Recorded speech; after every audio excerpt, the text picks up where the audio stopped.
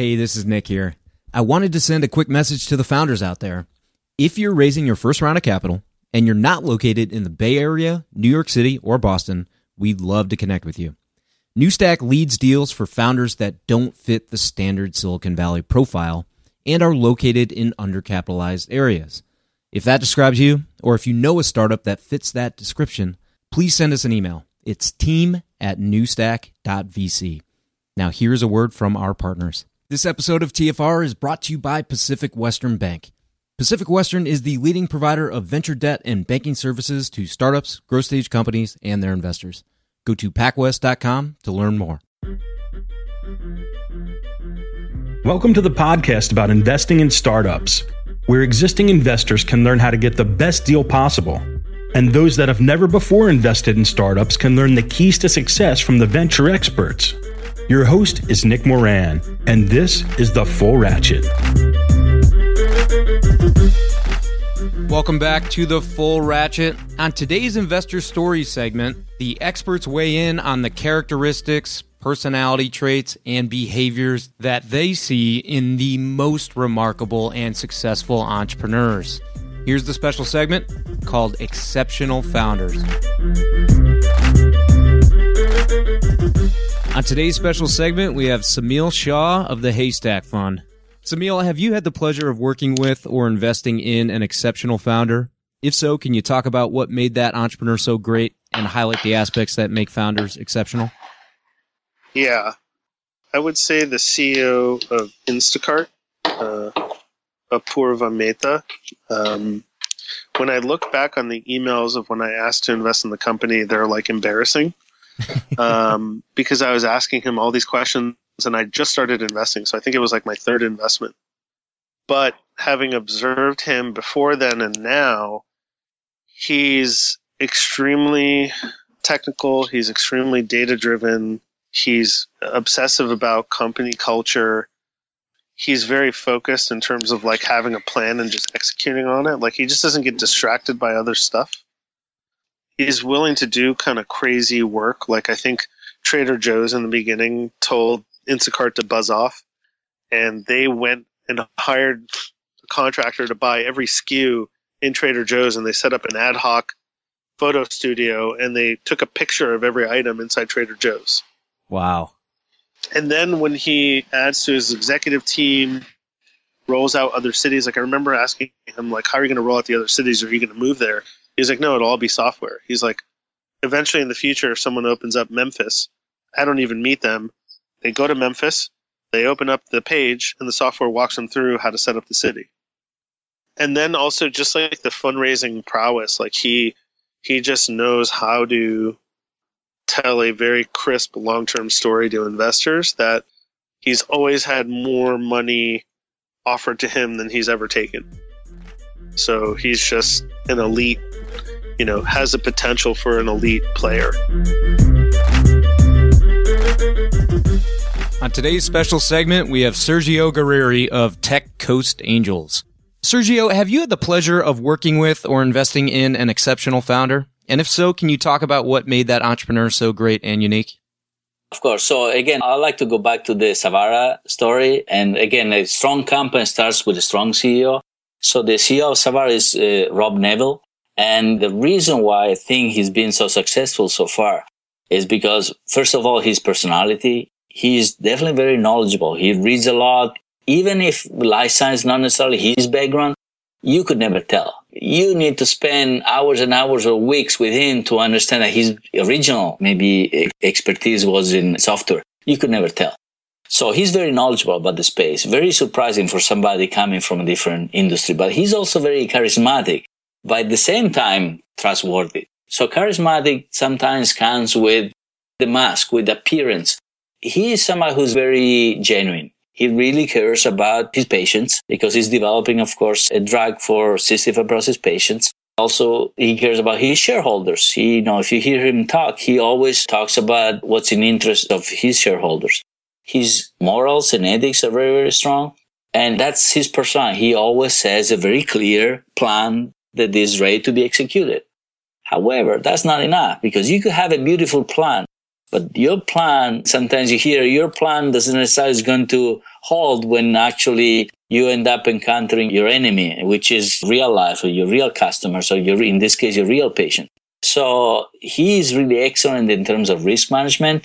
Again, because there will be a rainy day. So what do you do when it rains? So he always, what I like about him, he always has a plan B and sometimes even plan C. So he wants to have multiple options so that one or the other is going to work. We don't know which one, but one or the other. Hopefully it's going to be plan A, but if plan A doesn't work, we have other options. And then his communication skills are just really, really outstanding. Both verbal skills, written skills. He's very diligent. He will spend hours and hours with individual shareholders. And by the way, because the company's been so successful, I believe by now has probably hundreds of shareholders, very large number of angel investors. But that's not it. He's got a lot of skin in the game. What that means is that he invested in Savara even before he became their CEO. So he had invested hundreds of thousands of dollars of his own cash when he became CEO. And then another factor which is important is history of success. So he was actually able to sell his previous company for over $100 million with a single round of angel financing of only $2 million. So basically that venture resulted in a 27x return for their investor. So that was a great story, and I think he's the best CEO.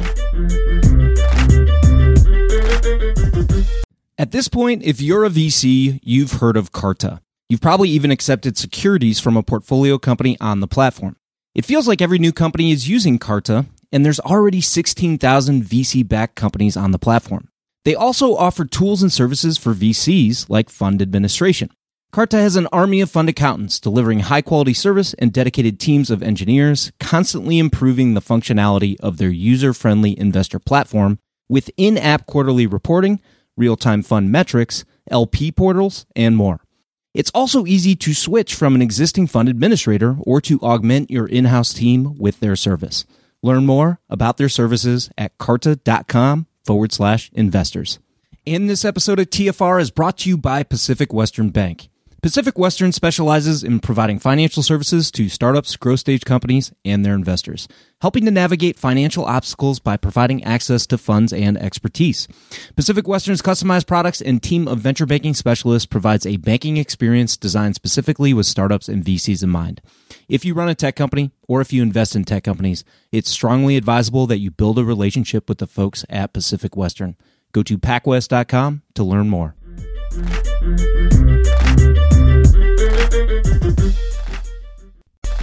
On today's special segment, we have Gil Penchina. Gil, have you had the pleasure of working with or investing in an exceptional founder? And if so, can you talk about what made that entrepreneur so great and unique? Gosh, there's so many. Yeah. So I met with Slava at Indiegogo yesterday, and he was walking me through the company's values and mission statement about, they're a fundraising company. They help you raise money for almost anything. They had the first crowdfunded baby where a woman raised $10,000 for IVF. And they have movies and art and music being fundraised and really cool electronics toys and drones and all kinds of stuff. And what I found fascinating about Slava's description was how early in the process they had missions and value statements. A lot of startups I work with, they find a customer need, they develop a product, they iterate. There are 100 people, and they're like, wait a minute, we have all these people, and they don't know what we're about. Whereas for Slava, I think the mission was sort of core to what Indiegogo was trying to do and has been embedded in the company for a really long time. And you could say the same thing about, Reid Hoffman at LinkedIn, who when he started said, it's about the network, right? It's about your relationships. People like Reid and I and others spend lots of time helping people and connecting people and trying to keep our social network, our business network, active. And Reid's whole point was, we're all doing this. If we could do it simpler and faster and easier, maybe more people could benefit from this because they could, find a simple way to do it. So, he had that mission early on of, what his idea of what he wanted to do. And I think that's very powerful. There are other entrepreneurs that are just more execution focused, and they're like, I will run over people. I will, I'm just going to keep doing and doing and doing. And my joke is we throw spaghetti against the wall and we just see what sticks. And then we throw more spaghetti. We throw more spaghetti. And all we do is, throw spaghetti. And so I love people like that too, because they have this drive and this grit and this inability to give up. And my favorite quote on that one was, actually I was at a conference talking on a panel with Craig Newmark from Craigslist. And some reporter asked him afterwards, Craig, how do you account for your amazing overnight success? And he looked at the reporter and he said, 5 years later, I'm an overnight success. Yeah. And when I talked about him with him afterwards, and I've since talked to another number of entrepreneurs like that, you can hear this consistent story of I worked for years in the desert. No one cared about what I did. My mom was embarrassed to tell people what I did. My friends thought I was lame. I got all this negative feedback from year after year after year. And then overnight, something happened and I was a genius. And I haven't changed. And what I do every day hasn't changed. And my company hasn't changed. What changed? And to some degree, just sitting here in this interview, I feel a little bit like that too. Right? I'm still doing all the same things I was doing last year and the year before, but last year I was doing it, 2013, I was doing it largely by myself. And today I'm doing it with 2,000 people. And what I'm doing hasn't changed. Yeah, it's kind of like when the startup becomes a success, then everyone gets it and everyone all of a sudden is on board. But before, nobody believes it and nobody even acknowledges. Yeah, it's worse than that, right? So during that time in the wilderness, in the desert, everyone tells you you're an idiot. Yep. I mean, what a dumb idea. Who would ever do that? It's so easy. 9 people are going to copy you. And you go, wait a minute, I'm confused. You told me it's stupid. And then you told me 9 people are going to copy me. Which is it? And the answer a lot of times is both. And it's literally an exercise in grit and determination and inability to give up in the face of very clear signals from the universe that what you're doing is a bad idea. And you just keep doing it because you believe. No, it was Sam Altman maybe that said that all the best ideas are black swans in the beginning? Yeah. Well, because, the obvious ideas are obvious. Lots of people go do them. That will wrap up this installment of Investor Stories. Head over to thefullratchet.net to leave a comment, sign up for the newsletter, or find resources discussed on any of the episodes. Until next time, remember to over-prepare, choose carefully, and invest confidently. Thanks for listening.